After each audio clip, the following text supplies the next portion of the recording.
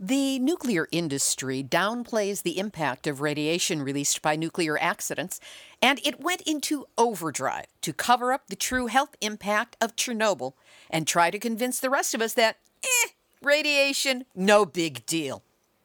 So when you hear someone who's spent 10 years researching the Chernobyl accident and what happened in the wake of it, and he tells you that the one conclusion that you can draw from what's happened is that, although radioactivity may be bad for animals and plants, then human beings are demonstrably worse.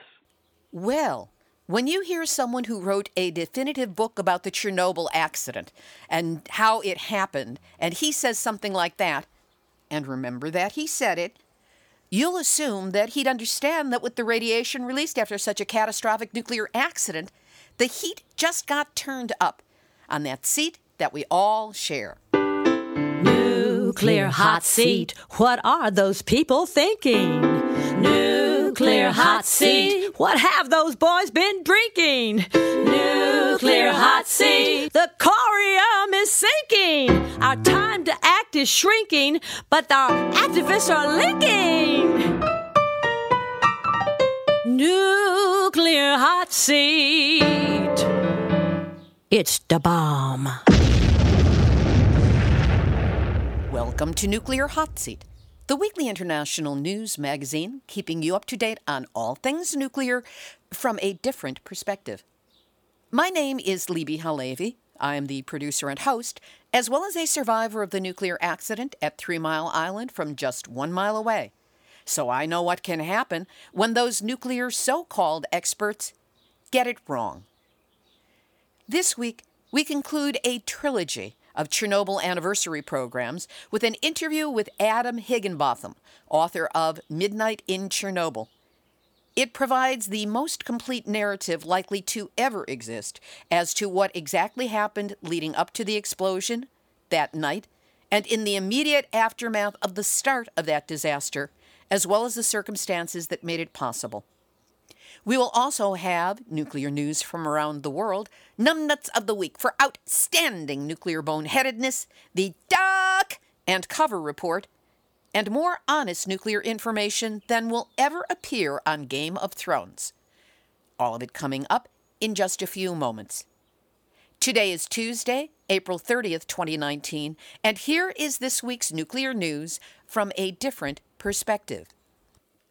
Starting out in the U.S., where the Trump administration has continued cutting corners in nuclear safety and oversight.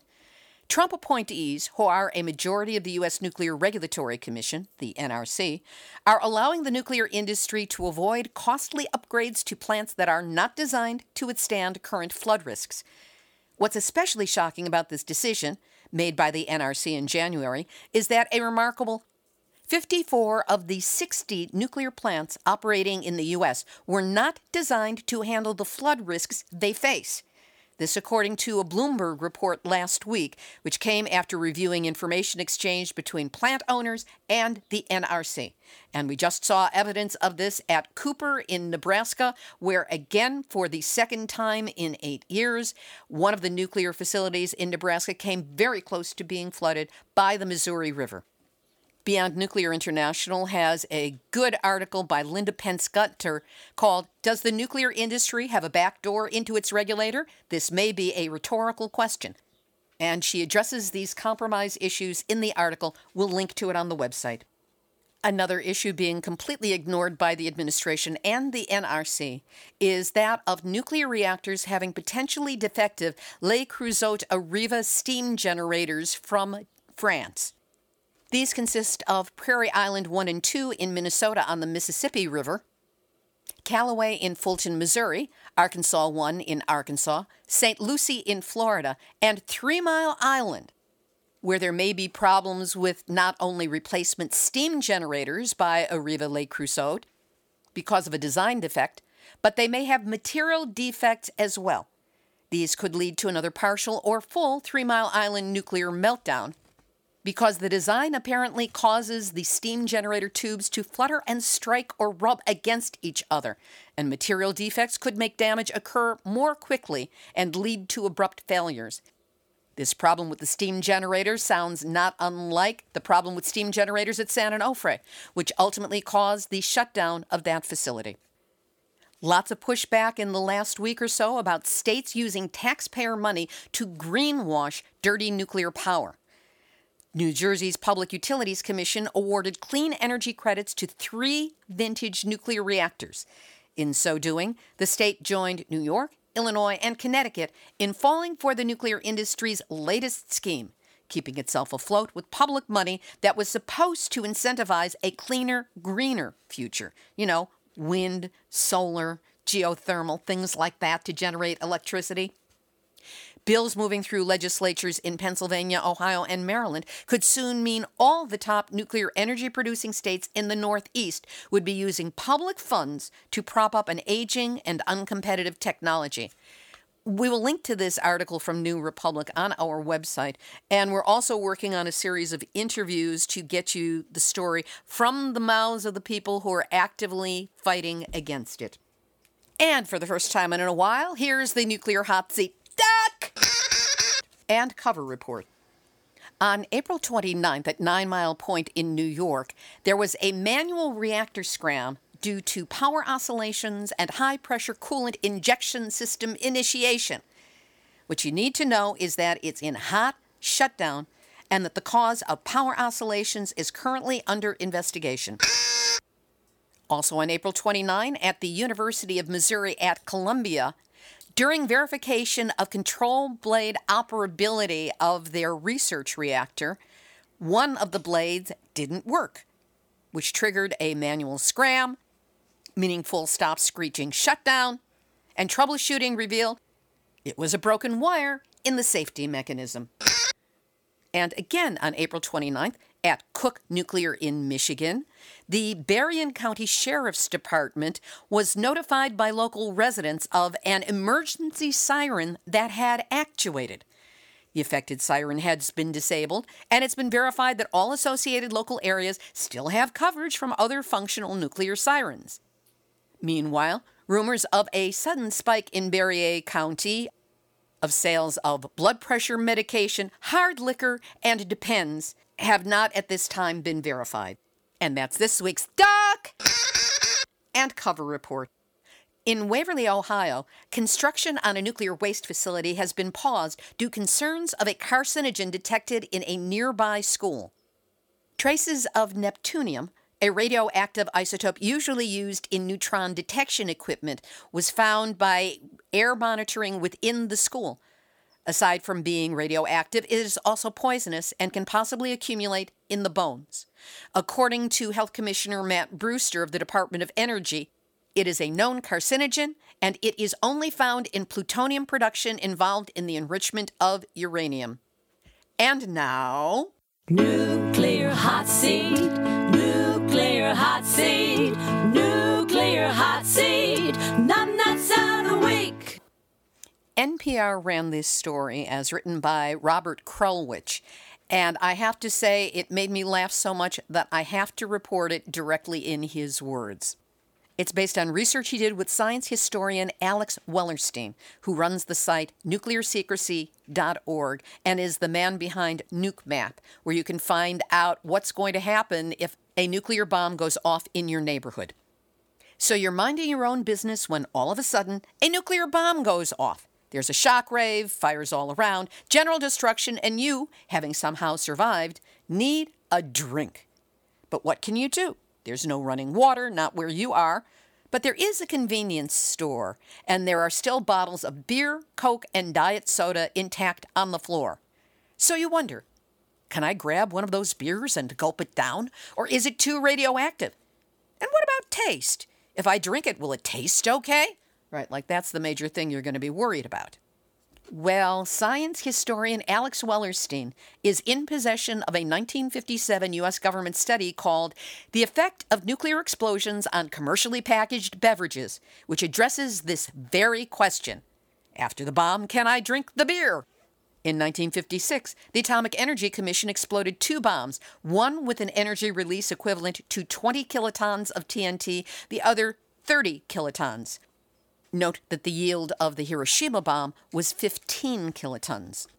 At the nuclear test site in Nevada, bottles and cans were carefully placed various distances from ground zero, so long ago that some of the bottles are actually marked returnable.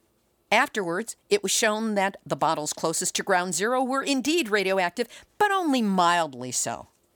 The sodas and beers were, according to Alex, quote, well within the permissible limits for emergency use, which means it won't hurt you in the short term. And the report also says, immediate taste tests, you gotta wonder who got that job, indicated that the beverages, both beer and soft drinks, were still of commercial quality, although there was evidence of a slight flavor change in some of the products exposed at only 1,270 feet from ground zero. The most blasted beers were definitely off. So after a nuclear explosion, if you want to get blasted a second time, feel free to drink any of the beer that might be there. The taste might be off, but hey, at least you're alive to taste it.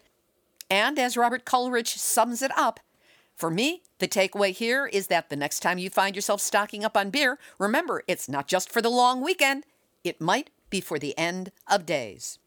And that's why, whoever thought this one up, you are this week's Nuclear Hot Seat, Numbnuts of the Week. Over to Japan, where that country's nuclear regulator on Wednesday, April 17, said it would start ordering shutdowns on any reactors for which power companies have not met deadlines for installing anti-terrorism safety features. The deadlines start next year and are different for each reactor, with the earliest falling in March of 2020 for Kyushu Electric Sendai reactor in southwest Japan. 9 reactors are currently online at 5 facilities across the nation, and these are unlikely to have the necessary facilities completed before their deadlines. Consequently, it is possible that, one by one, these reactors will have to suspend operations. Exports of agricultural products produced in Fukushima Prefecture actually rose about 2% in fiscal 2018 to a record 217.8 tons, this according to the prefectural government. Now, exports are expected to hit a record high for the second straight year, backed by an expansion in rice exports to Malaysia in fiscal 2017 and in exports of Japanese pears and other items to Vietnam and Thailand in fiscal 2018. Note that South Korea and 23 other nations still have in place restrictions on Japanese imports, most specifically seafood. How about some good news? In Taiwan, that country's president, Tsing Ing-wen, reaffirmed her anti-nuclear stance at a march where she walked holding the hands of children during an anti-nuclear demonstration in Taipei. At a news conference on Saturday, April 27, Tsai said that her administration was taking efforts to promote renewable energy sources and reduce the need for nuclear power. She also vowed to retire nuclear power plants and pledged that she could do so without creating power shortages for Taiwan's 23 million people. And Norway has announced that it will close its last nuclear research reactor after 50 years of operation and a checkered past characterized by difficulties in safely storing radioactive waste. The Jeep 2 research reactor at Kjeller near Oslo has been shut for scheduled maintenance since last December, and that's when corrosion was found on several important safety components during an inspection. On Thursday, April 25th, Norway's Institute for Energy Technology, which runs the reactor, said that repairing it would be too costly. Estimates by the Bellona Foundation, a nonprofit dedicated to covering nuclear issues in that part of the world, final storage for the waste from the Kjeller reactor, as well as from the Halden research reactor, which was shut down last year, could cost more than $1.7 billion, well beyond what the Institute for Energy Technology has budgeted to safely store its radioactive legacy. It is therefore thought that the state will have to bear the brunt of the expenses. As was said by Frederick Haug, president of the Bellona Foundation, the price for getting rid of old sins is high, but Norway must pay the cost, plain and simple. A coalition of 24 watchdog groups in Canada took out an ad in the Hill Times, which is read by most members of Parliament and senators, as well as their staff in Ottawa, on what they called grave concerns about the handling of Canada's federally owned nuclear waste by a multinational consortium that includes SNC-Lavalin and corporate partners, some of which have faced criminal charges and or entered into deferred prosecution agreements.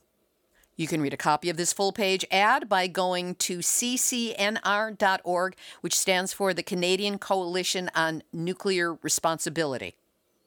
Dangerous cracks have been found in the 43-year-old nuclear reactors, Hunterston B reactors in Ayrshire, UK, that could lead to a full evacuation of Edinburgh and Glasgow.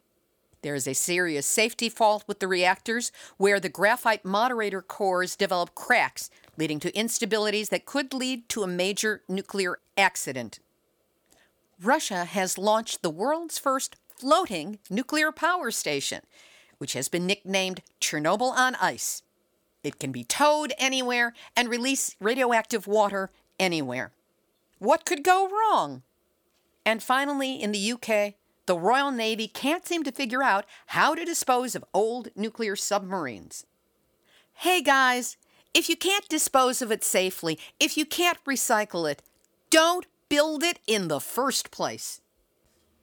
We'll have this week's featured interview in just a moment, but first, it never seems to end. Nuclear's encroachment on the world, that is. The stories just keep coming, thick and fast, of how the planet and its people are being compromised and propagandized into an ever-expanding game of my nuke's bigger than your nuke, and look how much money it's making me. That's why every week, Nuclear Hot Seat does its best to cover the issues, events, policies, people, and, yes, the numbnutsical anecdotes about nuclear issues around the world. And we do so in a way that you don't have to have pre-existing expertise in order to understand. The show is geared for people who know nothing and are willing to learn something, and for people who know something who would like to know a little bit more. In order to do that, we need your help.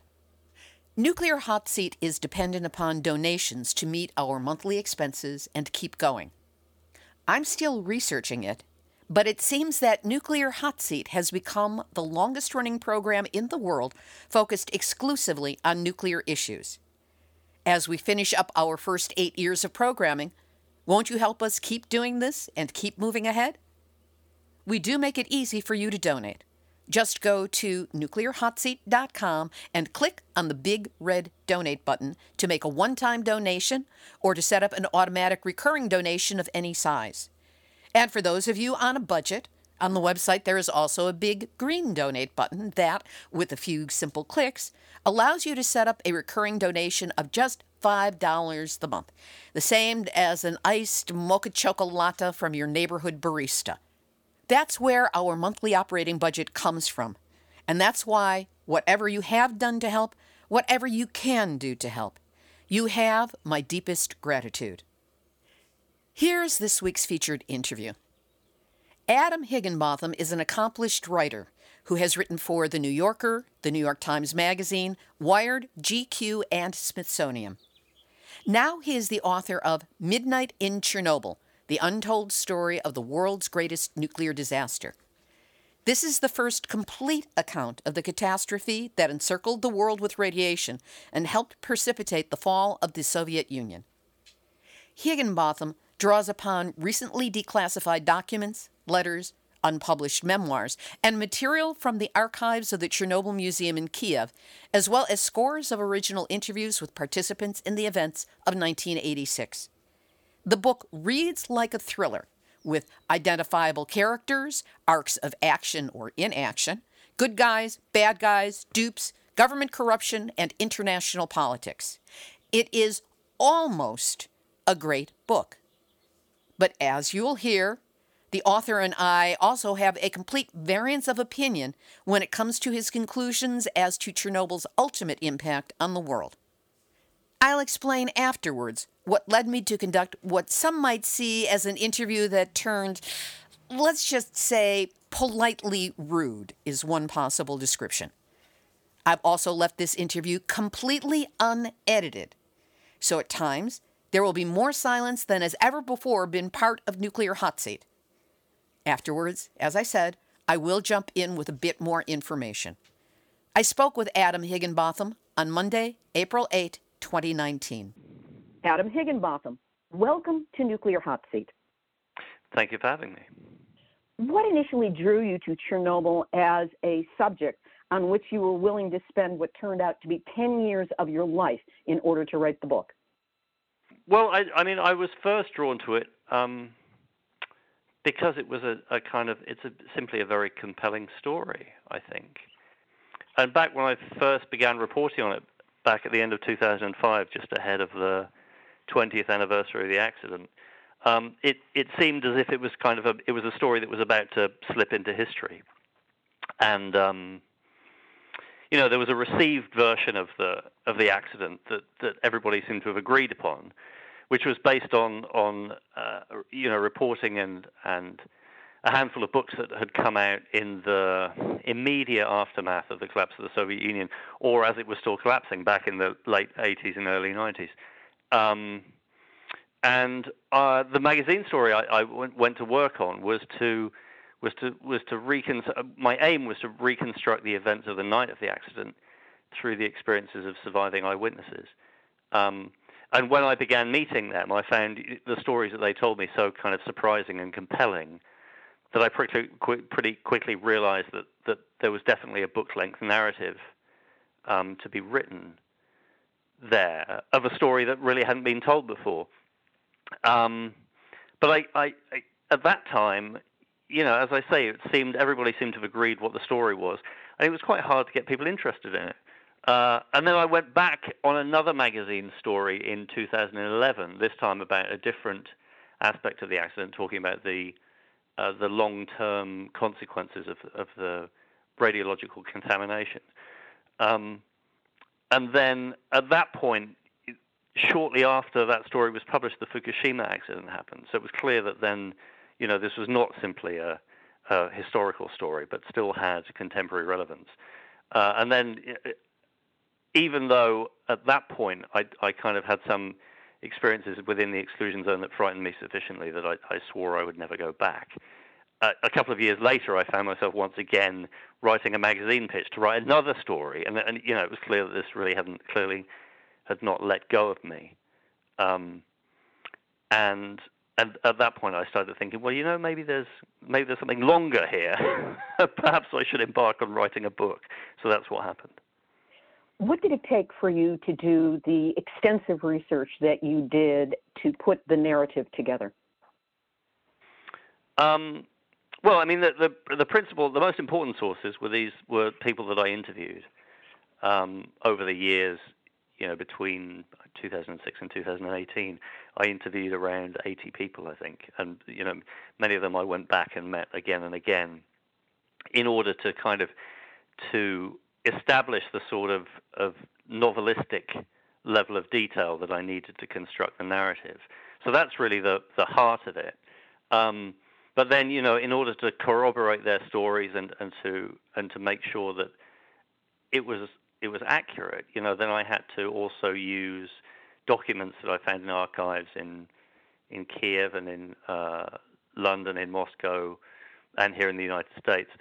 And I also had an enormous amount of help both from researchers and translators in Russia and in Ukraine, and also from the people at the Chernobyl Museum in Kiev, which has this fantastic archive of both original documents and films and photographs and first-person testimony that they've been compiling and curating for more than 20 years. So there was a huge amount of material, and it just, I made many visits to Ukraine and to Russia in order to meet people and to find more material. Yeah. The narrative, the storytelling aspect of it is quite compelling, more so than one would tend to expect in a book on a nuclear accident. Were you aware of the dramatic through lines and the way these stories would come together before you started? Did you have an inkling of it, or was this all surprising and new to you? Oh no, absolutely. I knew the dramatic outline back in 2006. I knew that this was was a truly epic and compelling story. When I decided to write a book, the book that I wanted to write was a history book that was a thriller narrative. And I absolutely knew that was possible from some of the individuals I'd spoken to and some of the main storylines that I knew about. But really what it required to make that work was to go and find these people that I hadn't already spoken to, and to find out more about their stories, and to report that out in further detail, or in the cases of those people who had died, to find friends and relatives who could tell me about them and their backgrounds and what they were really like. Because part of part of what I found frustrating in my initial reading about the subject and the story back in 2006 was not only were the accounts focused on very specific aspects of the accident, on the kind of the most gruesome and spectacular parts of the night of the accident itself, but also most of the people involved were simply names on the page. That none of them were animated into or fully realized human beings. So part of what I wanted to do was to make sure, on one hand, that the protagonists in the book came off the page. They had a life before the accident. They had a life after the accident. They weren't simply these individuals who wandered in from stage left, immediately before the explosion. And the other was that I found that in some accounts, or in many accounts really, the people in the story had just been rendered as these sort of stereotypes of Slavic victimhood, who had no agency in events, and they didn't seem real people to me. And of course, when I started talking to the people who are involved, they're complex characters. They're not simply corrupt apparatchiks who ruthlessly send their underlings into a blazing inferno, and they're not simply pure Soviet heroes who commit themselves to fighting the blaze with not a thought for their own safety. But there's shades of grey on both sides, and it's that I think that helps make it into a compelling narrative. And it was that I knew that I really had to report out properly and in depth when I began working on the book. That was one of the things that I really appreciated in hearing all of the different angles at which you came at these people and their circumstances. There was the technical, there was the political, there was the personal, there were the events of that evening and the impact. And one of the things that helped in putting across the seriousness and the intensity of this was your description of radiation's exact impact on the human body, which I have to say in all my years of doing Nuclear Hot Seat was perhaps the best I have ever read. It was clear. It was clear, concise, not sensationalistic, but you did not spare the gory details of what radiation doses do to the human body. What did you do to research and get right smack on the point with that part of the book? Well, there's a lot of, I'm sure there's a lot of academic and scientific material about this. So I read a lot of that. There are also scientific papers that have been written specifically about the victims of the accident. But beyond that, I went and interviewed doctors who treated patients in Hospital Number 6. I spoke to their relatives. I spoke to individuals who'd been treated there themselves and survived. And I also had access to a lot of first-person testimony from, for instance, that one of the victims kept a diary, which he then donated to the Chernobyl Museum. So I had access to that material, which contains, I think I included in the book one of his sketches of the immediate aftermath of the accident. But he included sketches, for instance, of his, what his hospital room looked like. So, I was able to get material from all sides. And then, in order to make sure that it was all accurate, I then talked to, one expert in radiobiology who kind of talked me through, the complexities of doses and the impact of that kind of thing. What kind of engineering and international cooperation was required? Let me reframe that a little. Let's move on to some of the more technical logistics. What kind of engineering and international cooperation was required to contain the damage from the accident? well, I think the question of what kind of international cooperation was required is rather separate from what kind of international cooperation was actually requested and agreed to.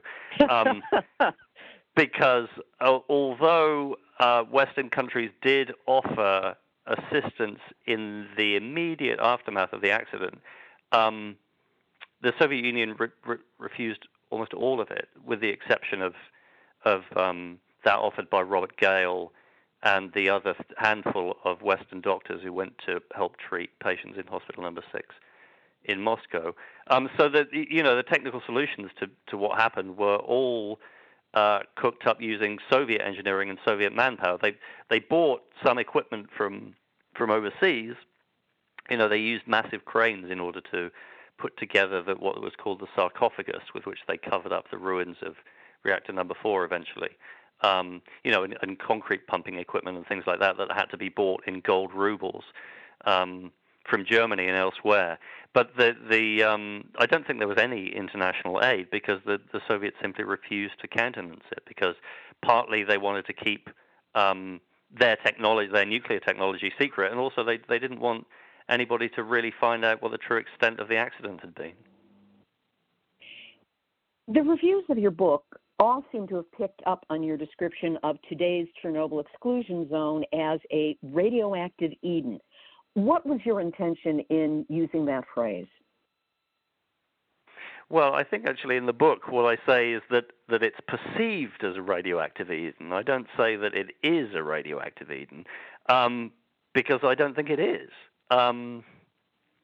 It's an area in which animals have come back to repopulate the countryside in the absence of man.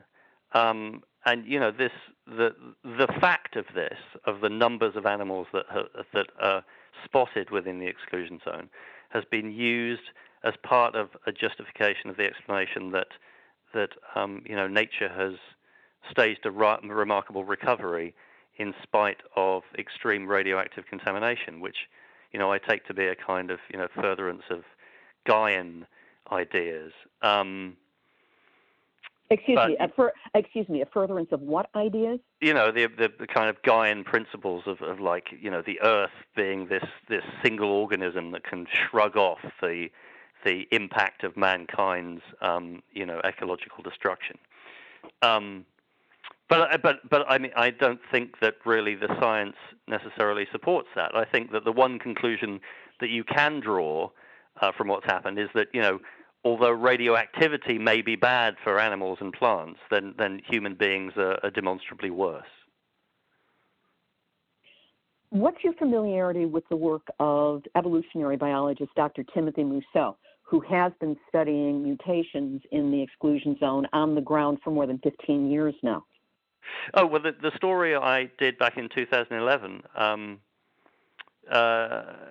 concentrated on a lot of Tim and Anders Moller's work, and I interviewed both of them at that time. So I'm pretty familiar with his work, yeah.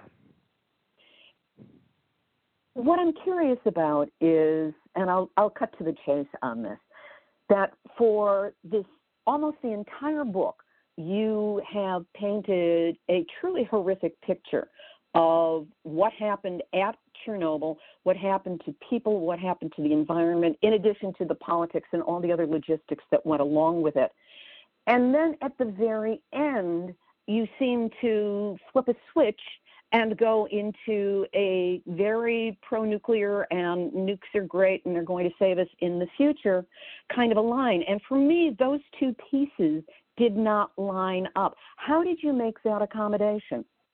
Well, I don't think that I'd agree that I flip a switch. I think if you go back to the beginning of the book, you'll see that the through line of nuclear technology is that it was, developed for military purposes, and that the nuclear reactor models that are used both in the West and in former Soviet countries were all developed from military nuclear technologies of various different kinds, whether it's from plutonium production reactors, which provided the basis for the reactors that were used in Chernobyl, to PWR reactors in the West, which had their origins in a model developed for the U.S. Navy. And the point that I make at the end of the book is that if you were starting to develop nuclear reactors from the standpoint that you simply wanted to generate electricity, you wouldn't have used any of these models because they have inherent problems for that purpose. And yet there are fourth-generation nuclear reactors which have been, developed and put on the drawing board specifically to generate electricity. And those seem to be, in principle, a great deal safer and present a possible solution to the problems of global warming. We could get into a debate on that.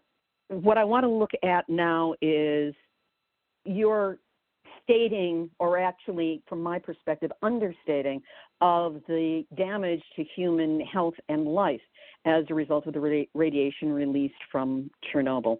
What is your familiarity, or the extent of your familiarity, with the book Chernobyl: Consequences of the Catastrophe for People and the Environment by Alexei Yablokov and Vasily and Alexei Nestorenko? I'm aware of it. That's the book that, as of 2004, presented from literature drawn from over 1,000 published titles and internet articles, primarily that were in Slavic languages and not translated into English. Yeah. Close to 1 million premature deaths as of 2004 from Chernobyl radiation. Yet you choose to go with the WHO, World Health Organization, IAEA, and UNSCEAR line that very few people died as a result. Why did you go with those statistics as opposed to the ones that came from Yablokov and the Nestorenkos? Well, because I think that I chose to listen to the scientists that I spoke to and the general scientific consensus about the damage caused by radiation to human beings has been arrived at over the last 70 years. As a journalist, so throughout the book, you showed all of the different aspects of what was going on, the pros, the cons, the arguments, the people saying one thing, the people saying the other thing. Yet in this section, you did not even mention this book and the work it reflected, or the fact that there is controversy or disagreement to that extent. I did not see the close to 1 million premature death figure mentioned. And I'm wondering how you could skip over the fact of the disagreement, even if you didn't agree with the conclusion. Well, I think I point out in the narrative a few times that there is disagreement and controversy about the consequences of the accident. And you're talking about one monograph published, over, as I say, a history of scientific research that goes back 70 years. Much of really outside it's outside the parameters of the book to go into a kind of extensive examination of every piece of scientific literature which addresses this question. But the question is certainly addressed.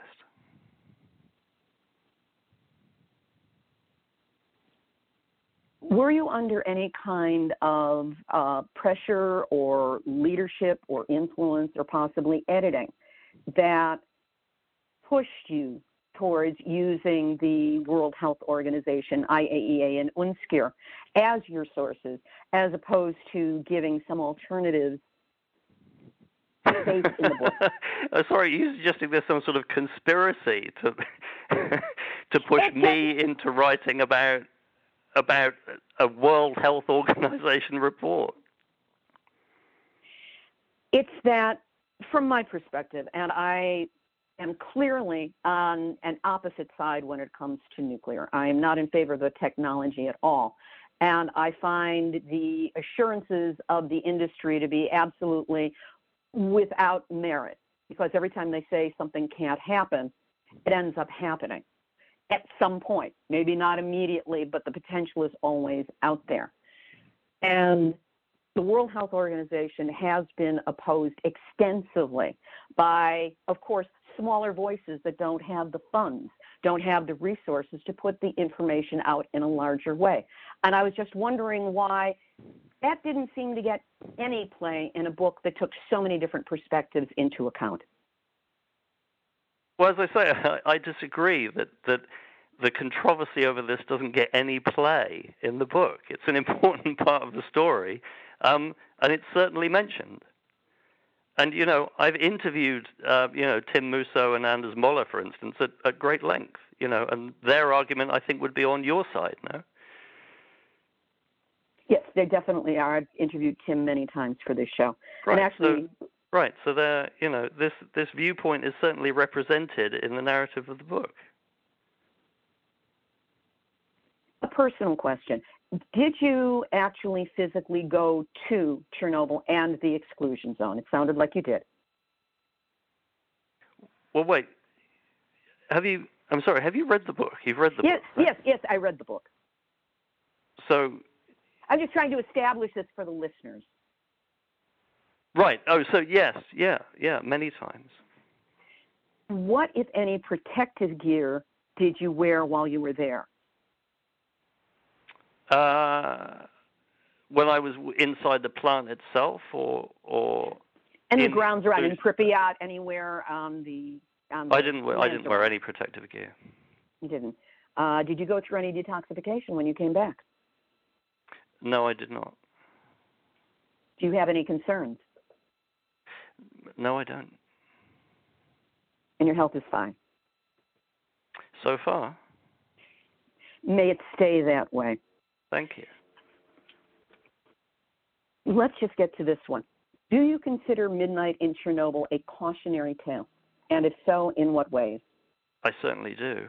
I think that it's a cautionary tale, in the same way that the tale of the Titanic is a cautionary tale. It's a cautionary tale of technological hubris and, mankind's misguided belief that he can conquer the forces of nature. But in terms of it being an anti-nuclear tale, I really don't think that it necessarily should be. And I also think that I'm not quite sure why you're interested in representing me as a sort of fervent pro-nuclear voice, because I'm not. What I suggest in the book is that there are people who suggest that nuclear energy is a viable energy source for the future, and that is one that's a viewpoint that's worth considering. I mean, it is not a book that's kind of taking one side or the other. As I say, that kind of complex argument is really outside the remit of the book.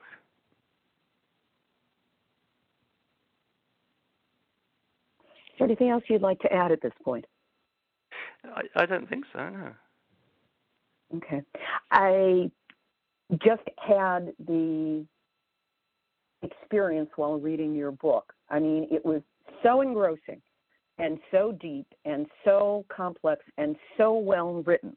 I mean, you really are a marvelous writer and put together a tremendous amount of information in a way that it did read like a novel, that when I got to the final chapter, I found it jarring, because after seeing all the problems and the difficulties created by Chernobyl, to say nothing of where that radiation went and the virtual forever nature of the radioactivity that has been vested on the world because of it, to read that Bill Gates is, doing a wonderful thing by being behind this new nuclear technology and coming through that way, I just found myself shocked and disoriented, because it didn't seem to be the logical conclusion of the rest of the book.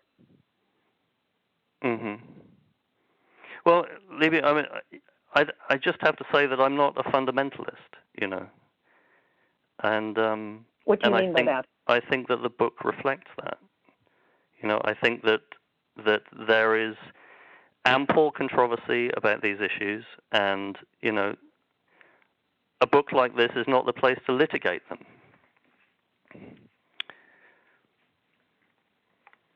Okay. And so what I've said in the book, is that some people believe this and some people believe the other. And in fact, we might never know the truth because of the nature of the cover-up of the information in the first place.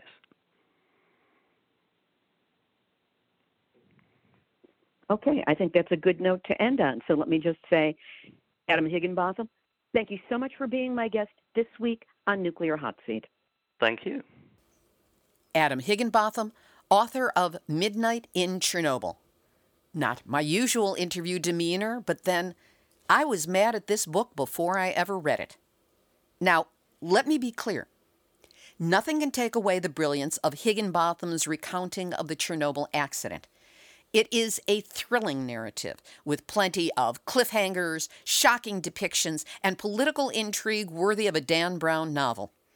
Meticulous research went into recreating the step-by-step, play-by-play before and immediate aftermath of the accident for those directly involved with it.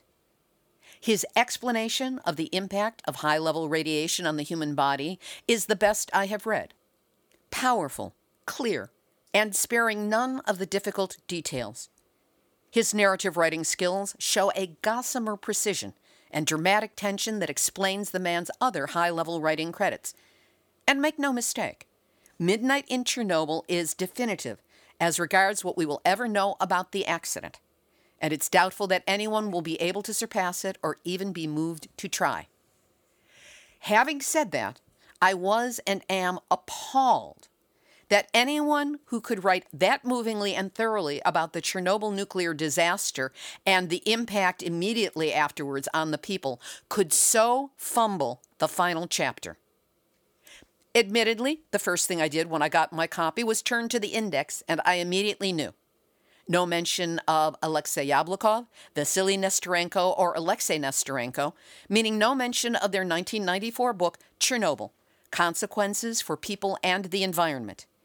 This was the book which translated Eastern European data that had not before been examined, certainly not here in the West, and which came up with an approximated 985,000 extra deaths as a result of the radiation release from Chernobyl. But Higginbotham ignored the book and its implications. Instead, he went full-on pro-nuke, quoting well-worn echo-chambered stats by the unholy trinity of the World Health Organization, the International Atomic Energy Agency, and UNSCEAR, the United Nations Scientific Community on the Effects of Atomic Radiation. This triumvirate, well known to be dedicated to the promotion of nuclear power around the world, believes and states and repeats all the time that only 56 people died from Chernobyl's radiation. Higginbotham didn't even give full play to the fact that there is high controversy about the number of dead, which from a journalistic perception would only be fair. Instead, he uncritically cited those organizations' conclusions that the public health effects of the Chernobyl accident, quote, were not nearly as substantial as had first been feared. Another small but telling point is something he quoted from another source, but in such a way that it has been picked up as his, and that is referring to Chernobyl as, quote, a radioactive Eden, a contradiction in terms if there ever was one. But here's the thing. As the author, he's the one who chose the quote. And he didn't contradict it by saying, well, if you look at the work of Tim Mousseau, there is some controversy, ... And as for mutations in the so-called radioactive Eden, Tim Mousseau work, which he is familiar with because he's previously written an article about Tim's work, Tim's findings and conclusions were given too scant mentions, quickly passed over and given no real weight. Using that radioactive Eden quote from someone else is the journalistic equivalent of saying something while being able to claim, I didn't say it. Yes, and Brutus was an honorable man. So here's my suggestion to listeners of Nuclear Hot Seat. If you want to know about the Chernobyl accident itself, the play-by-play, so to speak, and the aftermath of those directly involved with it, yes, Higginbotham's book is a great read, none better. But don't read the final chapter. Ignore it. Instead, to learn the truth about what happened as a result of this nuclear disaster, purchase and read Kate Brown's book, Manual for Survival, A Chernobyl Guide to the Future, which admittedly came out on the heels of Higginbotham's book and thus was unavailable to him for his own research. Manual for Survival gives lie to all the lies and manipulations that officially diminished perception of the radiological footprint of Chernobyl. Brown performed 3 years of her own research on the ground into 27 Eastern European medical archives and came up with original documentation that proves that not only did Chernobyl kill hundreds of thousands more people than has been officially admitted, but that it continues to do so. I interviewed Kate Brown on last week's show, Nuclear Hot Seat number 409, and I strongly urge you to at least listen to what the woman has to say, because it has the weight of truth and the footnotes to back it up. I could only hope that Adam Higginbotham, his editors, and publisher would do the same. And one final Chernobyl announcement. HBO is running a mini-series on Chernobyl starting on May 5th. After months of requesting an interview and, hopefully, a screening of at least one episode, HBO sent me a press release and their best wishes. If you've got HBO, you'll be able to watch it, and please, watch out for the final screen summing up the consequences. Get a screenshot of it if you can. I doubt that it will be in line with either Yablokov or Brown. Activist shout-out! Some more demonstrations around Earth Day to acknowledge. In the UK, the group Stop New Nuclear achieved a world record in nuclear waste barrel connectivity as their members and supporters worked to surround Springfields, the world's first nuclear fuel manufacturing plant that still carries out civil and military nuclear contracts for facilities across the UK. The protesters all wore really adorable yellow barrel costumes. They were very elegant, and I think plans to sew them are available. We will have a picture up of this demonstration on our website, nuclearhotseat.com, under this episode, number 410.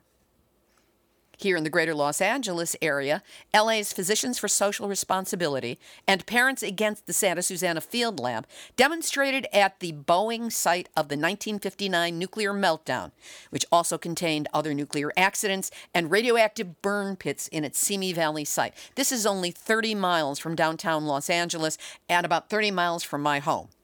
It's also the location where the recent Woolsey fire began.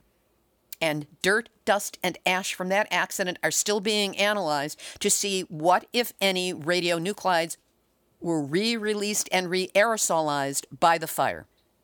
The protest was against the Boeing company's Earth Day PR stunt, where they invited people to take a hike through the grounds of the Superfund site. Not a word from them about possible contamination. So that's what the activists did. They had signs, they were wearing hazmat suits, and they handed out dozens of decontamination kits filled with particulate dust masks, hand wipes, and flyers on how to clean up after potential exposure to nuclear and chemical waste. One person who showed up for the hike even decided to turn around and not join the hike after learning about how dangerous the site still is.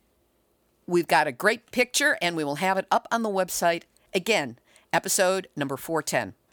For younger activists, meaning 25 and under, there are 2 opportunities for scholarships to study nuclear issues in Japan. The deadlines are coming up fast as of mid-May, so you'll have to move. We will have links up on the website, nuclearhotseat.com, under this episode, number 410, which will give you direct links to the applications so you can decide what you want to do. But realize the first of these deadlines is May 10th, so move once you find out about this. And if anybody hears this and knows a young activist who might be interested, please get them the information ASAP. Just for the fun of it, because we all need more of that, there will be a clip from The Muppet Show featuring a nuclear-powered shaver. And put it on your calendar. Another nuclear anniversary that is not given the attention that it deserves. On July 13 and 14, Navajo Nation in Arizona will be holding ceremonies and events in commemoration of the 40th anniversary of the Church Rock uranium tailings spill. That's where a uranium tailings dam was breached, releasing 1,100 tons of uranium waste. and 94 million gallons of radioactive water into the Puerco River, severely contaminating the waters and the land. We will have more on Church Rock as we get closer to these events. Here's today's final thought. Well, you've heard my thoughts for this week. I am out of here. This has been Nuclear Hot Seat for Tuesday, April 30th, 2019. Material for this week's show has been researched and compiled from nuclear-news.net and our friend Sean McGee, dunrenard.wordpress.com and our friend Hervé Courtois, miningawareness.wordpress.com, which is put out by somebody, and I don't know who it is, but thank you very much. Beyond Nuclear International, thinkprogress.org, documentcloud.org, Greenpeace, pencapital-star.com, newrepublic.com, sciencetimes.com, npr.org, reuters.com, japantimes.co.jp, foxnews.com, bellona.org, Dr. Gordon Edwards and the Canadian Coalition for Nuclear Responsibility, edinburghlive.co.uk, abc.net.au, that's ABC Australia, nationalinterest.org, nucleardarkness.org, thebulletin.org, jakartapost.com, the Soul Dead Cubicle Drones who write press releases for World Nuclear News, and the Nuclear Regulatory Commission. Thanks to all of you for listening, and a big shout out to Nuclear Hot Seat listeners, supporters, and followers around the world. You are in 123 countries on 6 continents and counting. If you haven't already done so, please go to our Nuclear Hot Seat Facebook page. Make sure you click on like. Be sure to share the posts, respond to a post, leave a comment, and the chances are better all the time that I will be responding to it. And welcome to all of you on our growing network of broadcast stations around the U.S. You show your love for life on this planet by being willing to know the truth and then acting on it. Theme music written by me, sung by Marilee Weber, accompaniment by John Barnard, recorded at Winslow Court Studio in Hollywood. Now, if you would like to get Nuclear Hot Seat delivered by email every week so you do not miss a single episode, it's easy to do. Just go to nuclearhotseat.com, scroll down to the yellow box, and sign up for a weekly email link to the latest show. Now, listeners are a big part of what makes Nuclear Hot Seat go. So if you have a story lead, a hot tip, or a suggestion of someone to interview, send an email to info@nuclearhotseat.com. And if you appreciate weekly verifiable news updates about nuclear issues around the world as well as in your own backyard, take a moment to send a donation of any size to Nuclear Hot Seat. We have the buttons available on our website, nuclearhotseat.com, and we will really appreciate your support. Nuclear Hot Seat is copyright 2019, Libbe HaLevy and Heartistry Communications. All rights reserved, but fair use allowed as long as proper attribution is provided. This is Libbe HaLevy of Heartistry Communications, the heart of the art of communicating, reminding you that luck is a terrible safety plan when it comes to a nuclear reactor. There you go. You have just had your nuclear wake-up call. So don't go back to sleep, because we are all in the Nuclear Hot Seat. Nuclear Hot Seat. What are those people thinking? Nuclear Hot Seat. What have those boys been drinking? Nuclear Hot Seat. The corium is sinking. Our time to act is shrinking, but our activists are linking. Nuclear Hot Seat. It's the bomb.